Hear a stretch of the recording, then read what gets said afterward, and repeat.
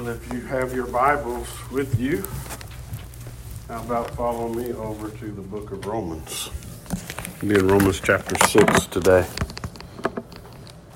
Again, Romans chapter 6, we're going to pick up in verses 15 through 23 as our text today.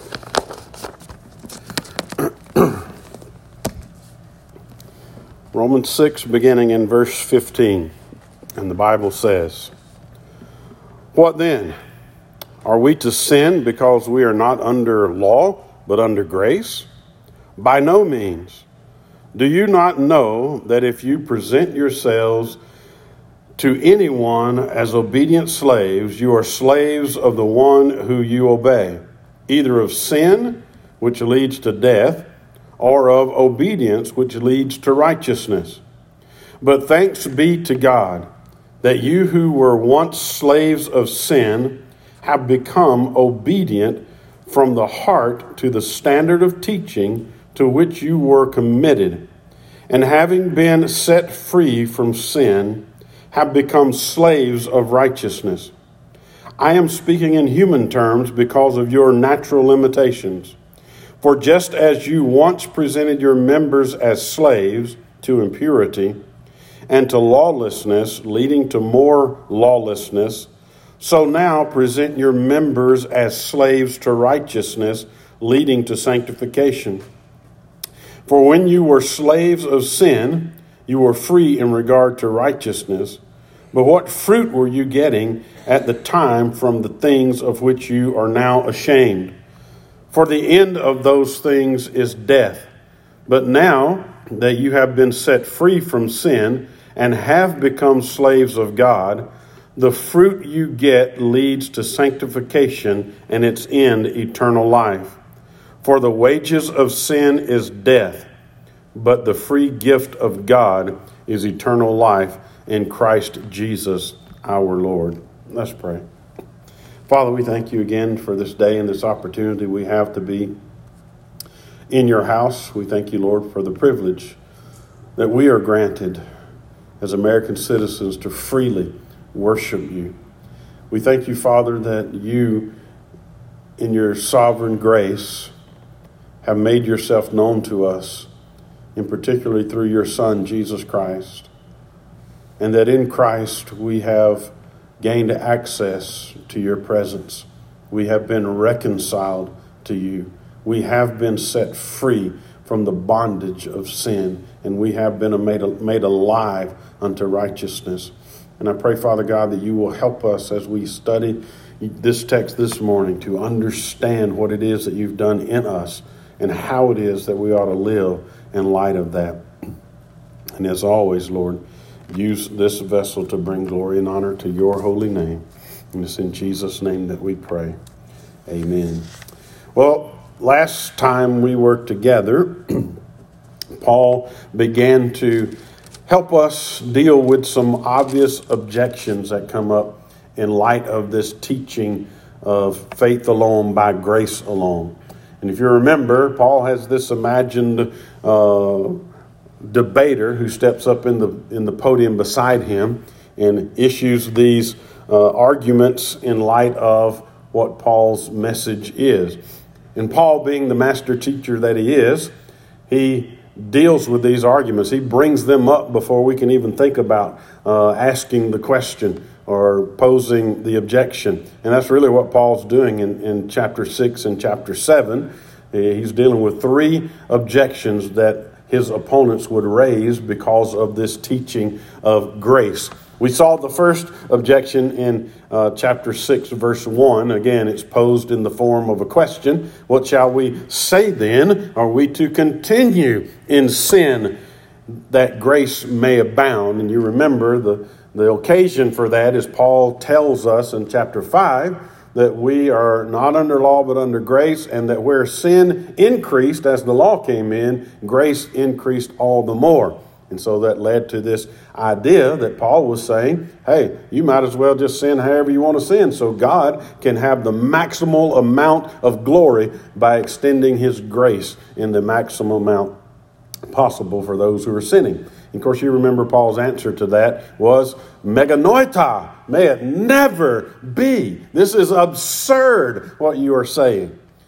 Well, that leads to this second objection that we see in verse 15, again, posed in a question in to Paul's teaching. And the occasion for that, a question, comes really quite literally from verse 14. In verse 14, Paul says, "For sin will have no dominion over you, since you are not under law, but under grace." And that raises this question from the objector. What then? Shall we sin because we're not under law, but under grace? And that's what we're going to unpack today. Now, last week, we learned about the doctrine of sanctification. You remember, Paul was dealing with this idea of our sanctification. To put it another way, the old man has been buried and put to death in Christ, and we are a new creature made alive in Christ. And Paul changes the analogy a little bit in this section of Scripture, but the reality is still the same. Last week we learned that sanctification is really manifest in three categories. The idea of sanctification first, what Paul primarily dealt with in our last section, was sanctification, the idea of positional sanctification. That is to say that God has declared us sanctified in Jesus Christ. It is something that happened when we came to faith in Christ. Just like God declares us forensically justified, He declared us sanctified. Well, we know the reality of our anecdotal history, right? We know our own lives, and we know that we don't always measure up to what God has declared us to be. Hence, the Bible helps us understand that while God has declared us to be sanctified, there's this already not yet aspect to the kingdom of God. So already we have been declared sanctified, but not yet have we fully realized that declaration in our personal lives in this time and space in which we live, right? So that leads to the idea of progressive sanctification, where the Bible says we are being sanctified by the work of God in our life through the person of the Holy Spirit and our coming into conformity to what God has called us to be and how God has called us to live. Then the third aspect of that sanctification has to do with perfected or completed sanctification. And that will happen at the consummation of the age when Christ returns again. Not only will our inner man, which is already declared sanctified, be sanctified, but our body, this mortal body that is still prone to sin, will ultimately be sanctified as well. And we will be removed once and for all from the presence and the power of sin in our life. And so Paul dealt with that quite extensively, I think, in the first 14 verses of chapter 6. And today he's going to deal with a similar idea, but drive home more this point that because we are sanctified in Christ, because the old man is dead, then we ought to live. It ought to have a practical application in our life. We ought to live in obedience to God, who is our master. So today, Paul tells us, in essence, everybody is a slave.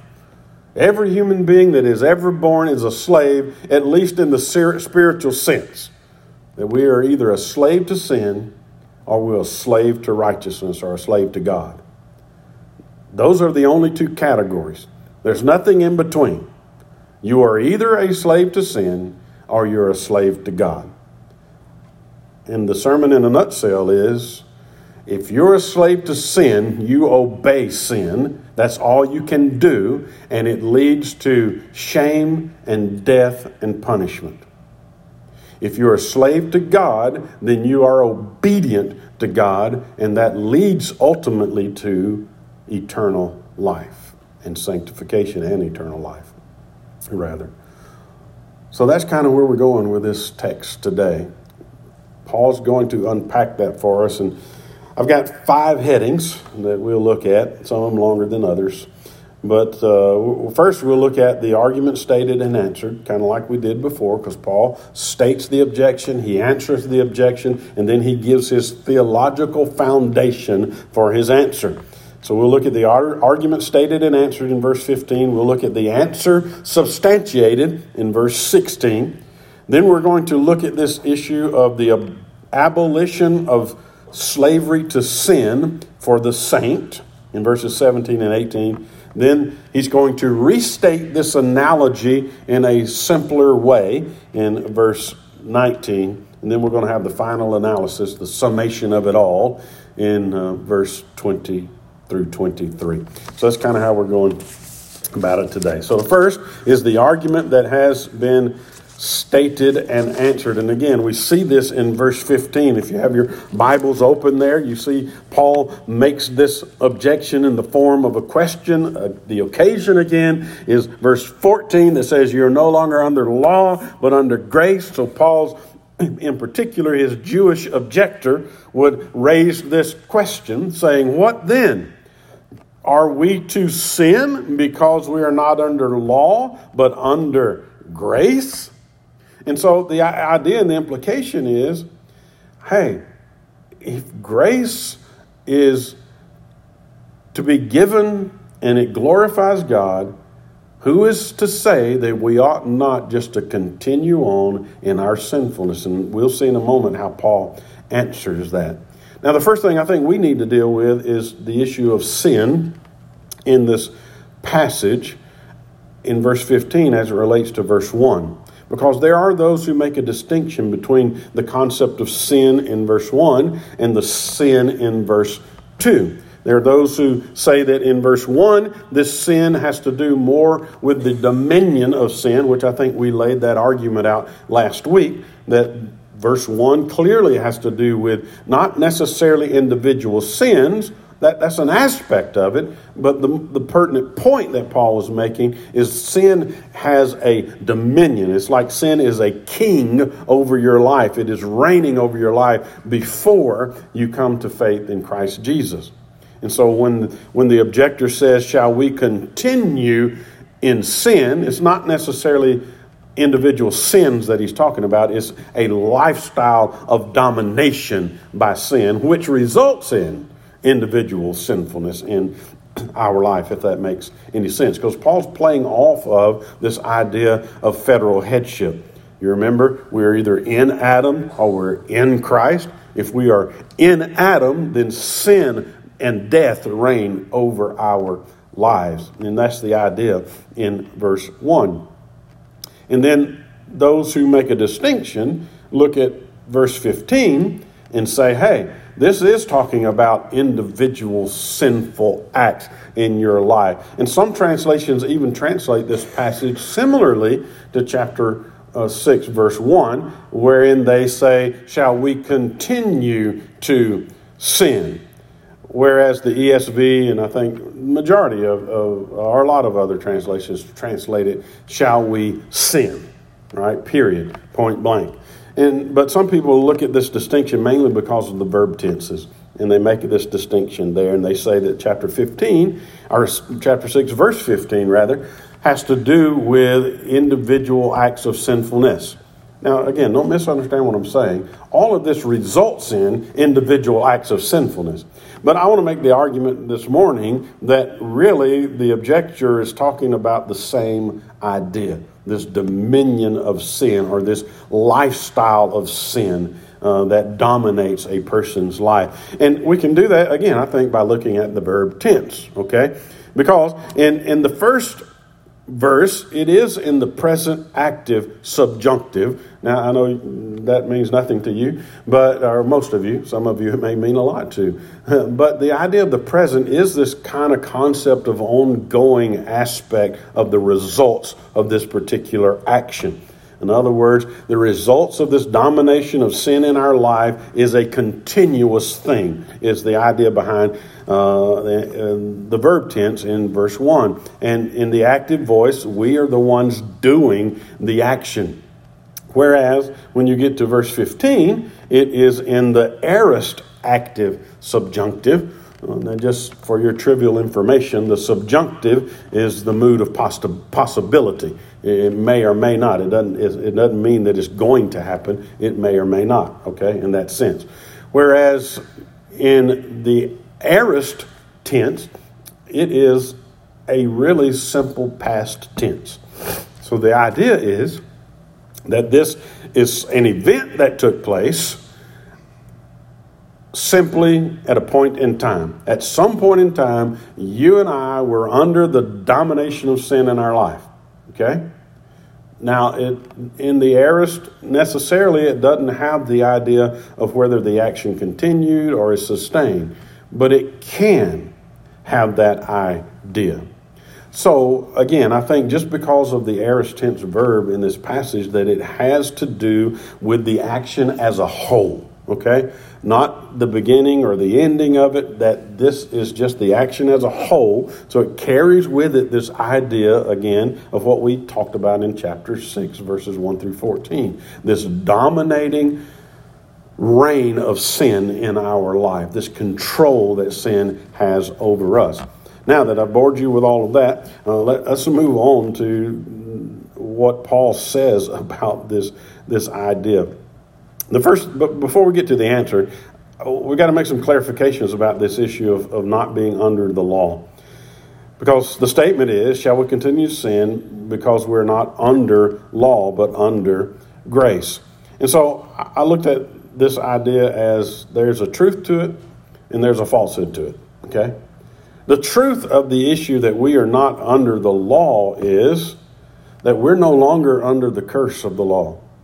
We are no longer under the system that says that righteous acts of, that you're required to live according to these righteous acts to find favor with God. We're not bound to the law in that sense anymore. We're not bound to the guilt that was on our heads because of the law anymore. We already know from Paul that there is no one who could do enough righteous acts to make themselves right with God, because if we do one righteous act, we're going to fail in another area of our life. And not to mention, the prophet Isaiah tells us that our righteousness is as filthy rags. So the best that we can do is filth in the eyes of God. We have in us no inherent ability to do what is right apart from the regenerative work of Christ in our life through the person of the Holy Spirit. So in that sense, I'm free from all of that, okay? I'm not under that anymore. But here's where people take it to the extreme, because we love to throw the baby out with the bathwater when it comes to doctrines like this. Because we're going to find out later that Paul says, hey, the law's not sinful, right? And here's the reality of it. While we're not under the law in that aspect that we have just talked about, we as believers, quite clearly, Paul is making the case. In the first part of chapter 6 and in this last part that we're in, Paul is making the case that if we claim to be a follower of Jesus Christ, we need to understand that we have been set free, yes, from the bondage of sin and from the bondage that the law brought and the guilt that the law brought, but we have been transformed into a slave of obedience to God. Well, how do we know what it looks like to be in obedience to God? Well, God gave us what it looks like to be righteous people, didn't He? And how did He do that? In the moral code that we call the Ten Commandments. God demonstrated for us His character of righteousness in the moral code. And in light of who He is, it transforms how we treat one another. And Jesus really summed all of that up for us, didn't He? In our society today, we love to use the phrase, hey, we're not all about that law stuff, that legalism stuff. We just love God and love people, right? And we say amen. But where do we get that phrase? Love God and love people. Well, we get it from Matthew chapter 22, where Jesus was asked the question, what's the greatest commandment? And He said, the greatest commandment is love the Lord your God with all your heart, soul, mind, and strength. And the second is love your neighbor as yourself. And what did Jesus do in those two verses? He just summed up the moral code. He just summed up the Ten Commandments. And He verifies that because He says, on these two commands hang all the law and the prophets. In other words, everything that God has been telling us in the Old Testament hinge on those two commandments. And that's why Paul can write in a later place that the way we fulfill the law is through love. Love God rightly and love one another rightly. And that's what Paul is trying to help us understand in these texts. That we've been set free from this bondage we were in to law and sinfulness, and we have been made a slave of obedience to God in Christ Jesus. And so it demolishes this idea of antinomianism that we see rampant in a lot of Christian circles today. Because you and I are still bound by God to live in accordance to His holiness as believers. And that's really what Paul's driving home today. Let me just give you a cross-reference that verifies that. Paul in Romans 8, we'll get there in a few weeks. Romans 8, verse 3 and 4. For God has done what the law weakened by the flesh could not do. And what was that? Bring us to righteousness. Because what did the law do? When the law came in, it exposed our sinfulness, but what did it also do? It tantalized our flesh to more sinfulness. So we could never do what the law required of us. But God has done that. And how did He do it? By sending His own Son in the likeness of sinful flesh and for sin. And that doesn't mean Jesus was a sinner. It just means Jesus came in human form, right? Philippians chapter 2, verses 5 through 11. He came in human form, and He did as a real man what you and I could not do as human beings, right? He fulfilled the righteous requirements of the law. He accomplished every aspect that the law demanded, which was perfection. And God did that by sending His Son. But He also did something else by sending His Son. Look, He condemned sin in the flesh. How did He ultimately do that? By putting His Son on the cross and putting the weight of the sinfulness of humanity on the shoulders of the Son and crushing Him under His wrath to pay the debt owed because of sin. So God did what the law could not do by sending His Son. He condemns sin in the flesh in order that, and listen to this phrase. If you're in Romans chapter 8 in verses 3 and 4, underline this phrase. Because it really tells us what Paul is ultimately saying in chapter 6. In order that the righteous requirement of the law might be fulfilled in us. So, you and I need to understand, while we're not under the guilt and the burden of the law anymore, we are still held to the moral standard of living that the law requires, because it is binding on all of humanity. And the only way we can do that is because Christ has killed the old man. He's buried the old man, and He's raised us to walk in newness of life. He's made us to be no longer slaves of sin, but slaves of God, to obedience, to righteousness. And look, He bears that out in the rest of that phrase. This is those who walk not according to the flesh, but according to the Spirit. That's the only way we can do it. Christ in us, right? The hope of glory. And so Paul, because of all of this, answers their question, as we've already noted, meganoita. May it never be. God forbid. You know, you could almost say this is the most absurd thing I have ever heard anyone say. Paul has a resounding no. We should not sin because we're no longer under law, but under grace. Now, we know the reality. We still do sin, but there ought to be a distinction in our life prior to Christ, when our nature was bent toward sinfulness, and our life after Christ, where our nature is toward God and holiness. And when we fail, it grieves us and it drives us to our knees to ask God to help us not to do that anymore. Before, we loved our sin. It was no big deal. Now, in Christ, we ought to hate every aspect of sinfulness in our life and ask God to help in removing that through this work of progressive sanctification in our life. That leads us to point number 2. This answer substantiated. And here's where Paul begins to use this analogy of slave. As a matter of fact, if you have your Bibles, you don't have to do it right now, but just go back and read this section and just circle. One of the things that I always do when I read a passage of Scripture is look for recurring words or recurring phrases, because that kind of tells you what one of the main thoughts or ideas are in this passage. The word slave, the Greek word doulos, is used 8 times in these verses set before us today. So it's a very important idea that Paul is sharing with us. Look at verse 16. He says, "Do you not know?"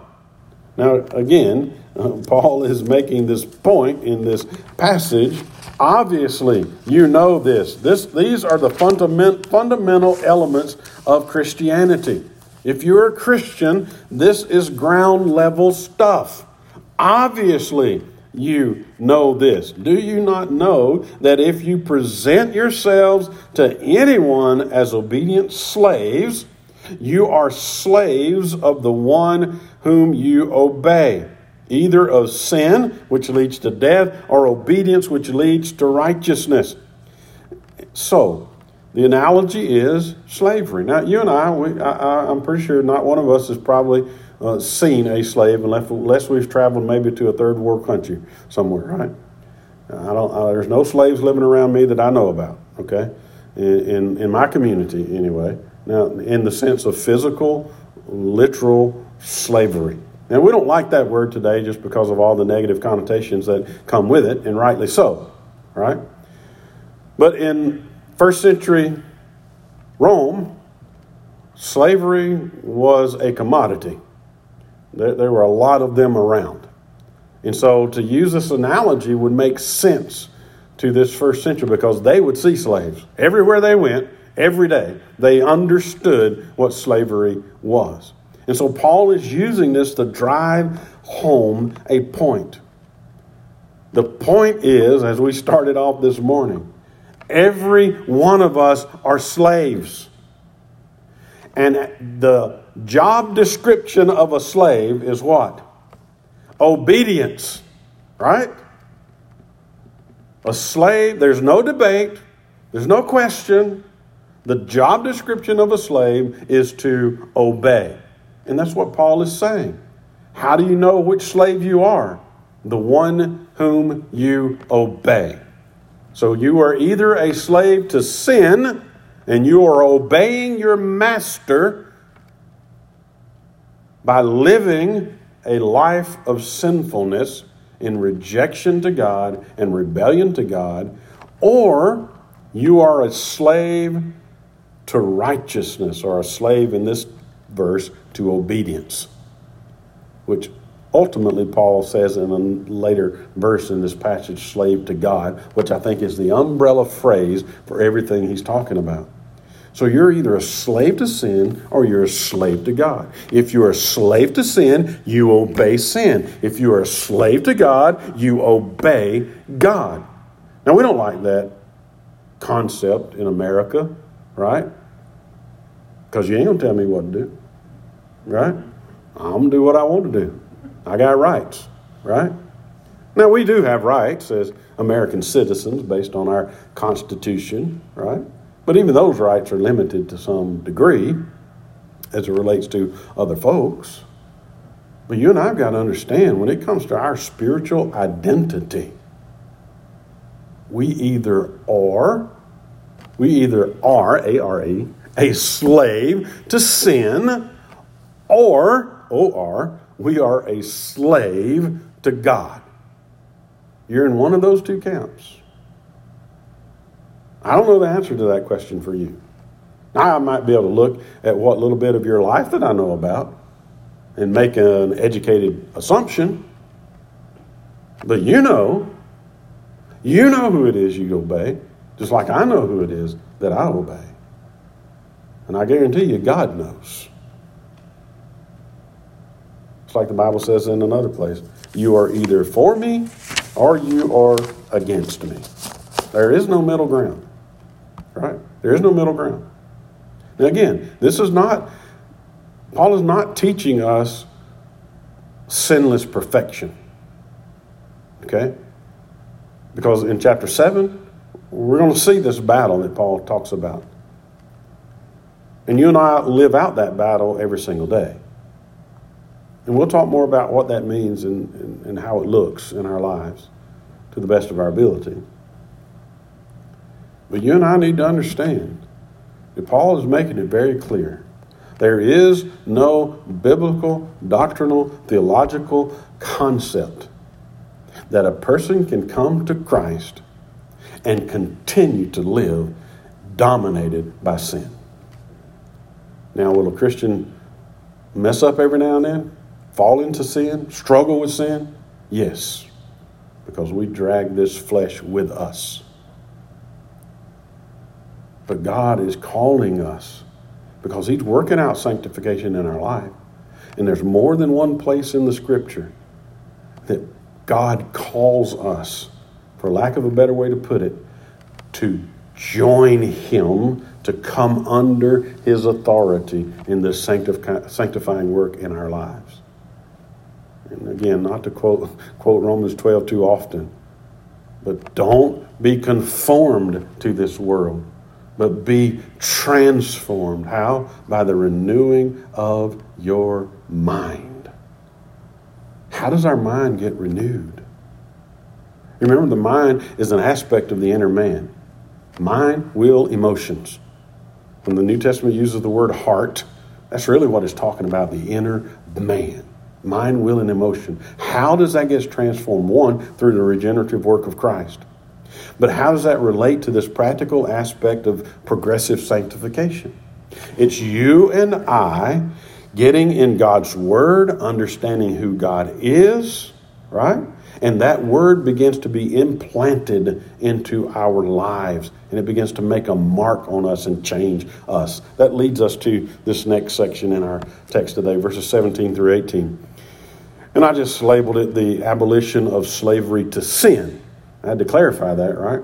Because it's not an abolition to slavery for the saint. It's just an abolition of slavery to sin for the saint. Why? Because we have been made a slave to God in Christ Jesus. That's why Paul writes in another place. Sometimes I just throw Paul out there because he wrote most of the letters in the New Testament, right? So I can't remember if he actually said this or not, but I'm banking on he did, but you can find him, correct me. The Bible tells us that we are not our own, that we are bought with a price, right? And so while we have been relieved from this slavery of sin, we're not relieved from slavery altogether because we become a slave to God. But look at verse 17 and 18. But thanks be to God that you were, don't miss that. Underline that phrase, okay? You who were once slaves. What's the implication of that statement? That if you are a Christian, you are no longer that. You once were slaves to sin.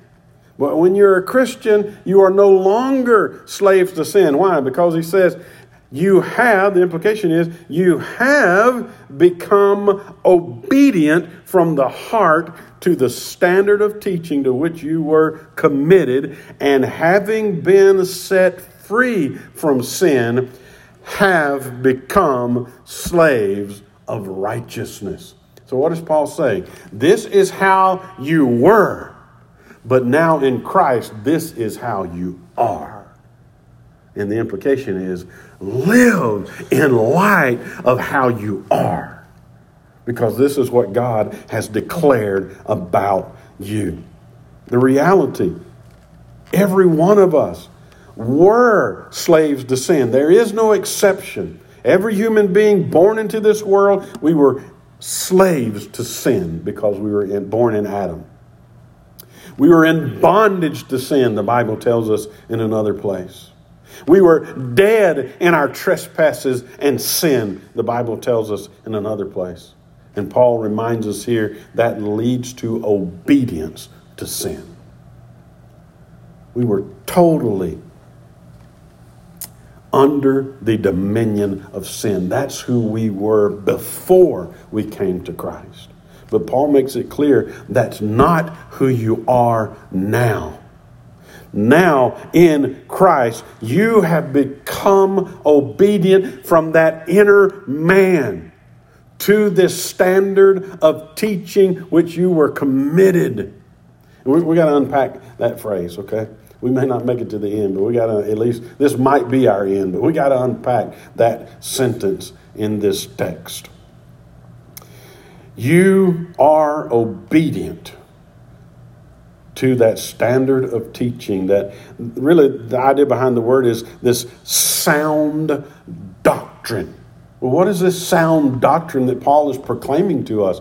It's the gospel of Jesus Christ, which was foreshadowed in the Old Testament, preached to Abraham in the Old Testament, and ultimately manifest in a very real, visible, physical way in the person of Jesus Christ. That God did, as Paul said in Romans chapter 8, what the law could not do by sending his Son. That there is a righteousness of God that has been revealed apart from the law, but in faith in Christ Jesus alone. It is the gospel, this standard doctrine of truth that we find in God's word, that Jesus is the promised seed. He is the promised Messiah. He is the one who has appeased God's wrath for sin once and for all. There is no other sacrifice. He is it. That's why there is no other name under heaven whereby men must be saved. It's Jesus Christ and Jesus Christ alone. That's what you've come into obedience to. And don't miss that idea of obedience. I've told you on more than one occasion, the gospel is more than just a call. The gospel is a command, and that command demands obedience. And we see this phrase in Romans. It's a thread that runs through Romans. And it goes on into other places, but I want to give you 4 verses. We've already seen this in 3 places in Romans. And we see it again in the book of Acts. But look at this idea of coming into obedience to the faith, the gospel of Christ. Romans chapter 1 and verse 5. Through whom we have received grace and apostleship to bring about the obedience of faith for the sake of his name among the nations. What is Paul talking about? He's talking about this gospel in Romans, right? That's what he's been called to bring the gospel to the Gentiles. And this gospel brings them into obedience. Chapter 15, verse 18. For I will not venture to speak of anything except what Christ has accomplished through me to bring the Gentiles to obedience by word and deed. And again, he's talking about this gospel ministry that God has called him to in the Gentiles. Chapter 16, verse 26. But has now been disclosed and through the prophetic writings has been made known to all nations according to the command of the eternal God to bring about the obedience of the faith. Hopefully you get the idea that the gospel is more than just a call to God. The gospel is a command to bow the knee to Christ. And those who obey the gospel find themselves redeemed in God. That's why John writes the way he writes in John chapter 3 and verse 36. You can go look that one up. Then he talks about this teaching, this gospel teaching, sound doctrine. But look, there's another important word in this passage, this standard of teaching which you have been committed to. It doesn't come across in the English as well as the Greek makes the picture of it. And this word that you don't necessarily see the idea of is tupon in the Greek, T-U-P-O-N, in the English transliteration. But I don't know if you guys have them, but I have seen and used, sometimes they make these little brass dies that have on the bottom side a letter or a number, whatever, and you can take that and you can tap on leather or wood, and sometimes they have some you can tap on, just regular metal, and it imprints that number or that letter, right? That's the idea of this doctrine.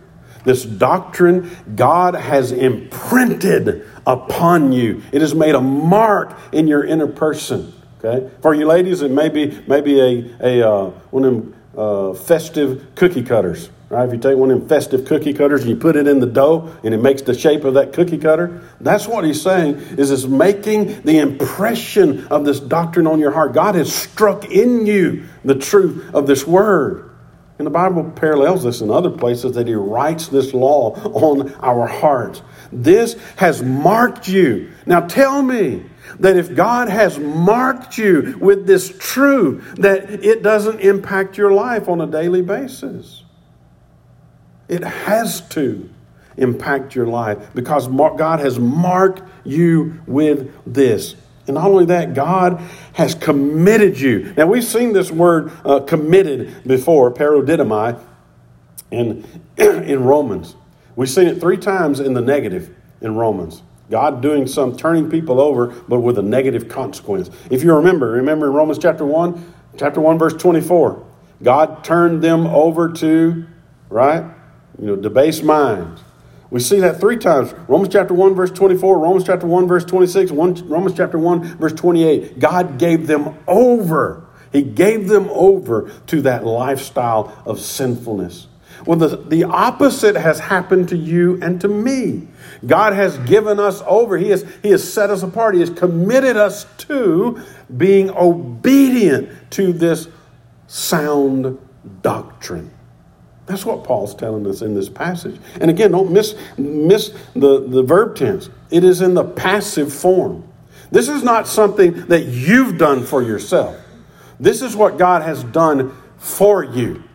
If you remember your elementary school English grammar, this is the boy was hit by the ball, not the boy hit the ball.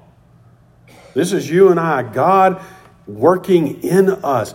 He has so impacted us and marked us. He has committed us to this path.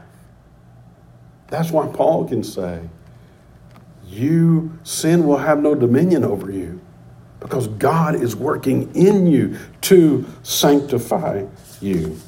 Now, we're going to have to wrap this up. So the last 2 points you're not going to get fully, because Paul really summarizes this thing. When we get to verse 19, he really makes the point again. You're either slaves of sin or you're slaves of righteousness, or slaves of God. Slavery to sin led to shame and lawlessness and more lawlessness. It just is compounding. It's that proverbial slippery slope. Right?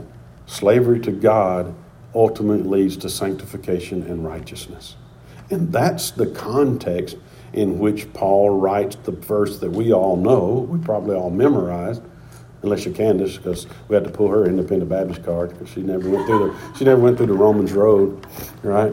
Romans 3:23, for the wages of sin is death, but the gift of God is eternal life through our Lord. You see, that verse is really a summation of everything that Paul has just said, isn't it? Now, we use it rightly by letting people know what salvation is about ultimately, but there's so much more to what salvation is than we let on when we just quote that verse in isolation, right? Because that verse is packed with everything else we just read. Everything else we just read. Because when we share the gospel today, for the most part, we'll tell people, hey, the wages of sin is death. You don't want that. Right? You want God, you want Christ. Come to Christ and everything's okay. But we leave out everything that led to that verse in chapter 6, where Paul says, if you are a Christian or claim to be a follower of Christ, you're no longer slave to sin, but you're slave to righteousness. It'll impact how you live your life today. And we don't share that as part of the gospel today. But we ought to. Hey, I know it'll make a longer conversation. I get it. But isn't it worth it? Isn't it worth it to take a little bit more time? Because, see, and again, I'm rambling right now. I got to quit. Okay? Listen, we have so misconstrued the idea of discipleship in the church. We take the Great Commission and we try to separate all of that out into different activities, right? But what was Matthew saying? What was Jesus saying? Because he said it. Matthew just recorded it. when he talked about making disciples. It involved every aspect of what he mentioned in Matthew 28:18 through 20. So when we're going to evangelize to someone, we need to help them understand the whole truth of the gospel. Else, we're going to have people who, when they stand before the Lord Jesus Christ, in Matthew again, when they stand there in the end, Jesus is going to have to say to them, "Depart from me, I never knew you." And they're going to cry, "Well, hey, I was at church, right? I gave to the friendship closet, right? I came to Sunday school." But the reality is, they did not ever really come to true saving faith in Jesus Christ. And part of the problem is, we don't ever fully explain to them the fullness of the gospel. And shame on us for that. Why do you think Jesus said what he said in Matthew chapter 7? At the end, when he talks about, counting the cost when it comes to building a structure. That's not talking about just your business or just your finances in life. That's gospel stuff. Every bit of that is gospel stuff that Jesus is talking about. So, to wrap this up, to get us back to where we need to be, everybody's a slave. You're either a slave to sin or you're a slave to God. If you're a slave to sin, it leads to death and damnation. If you're a slave to God, it's only because God has bought you with a price, namely his Son, Jesus Christ.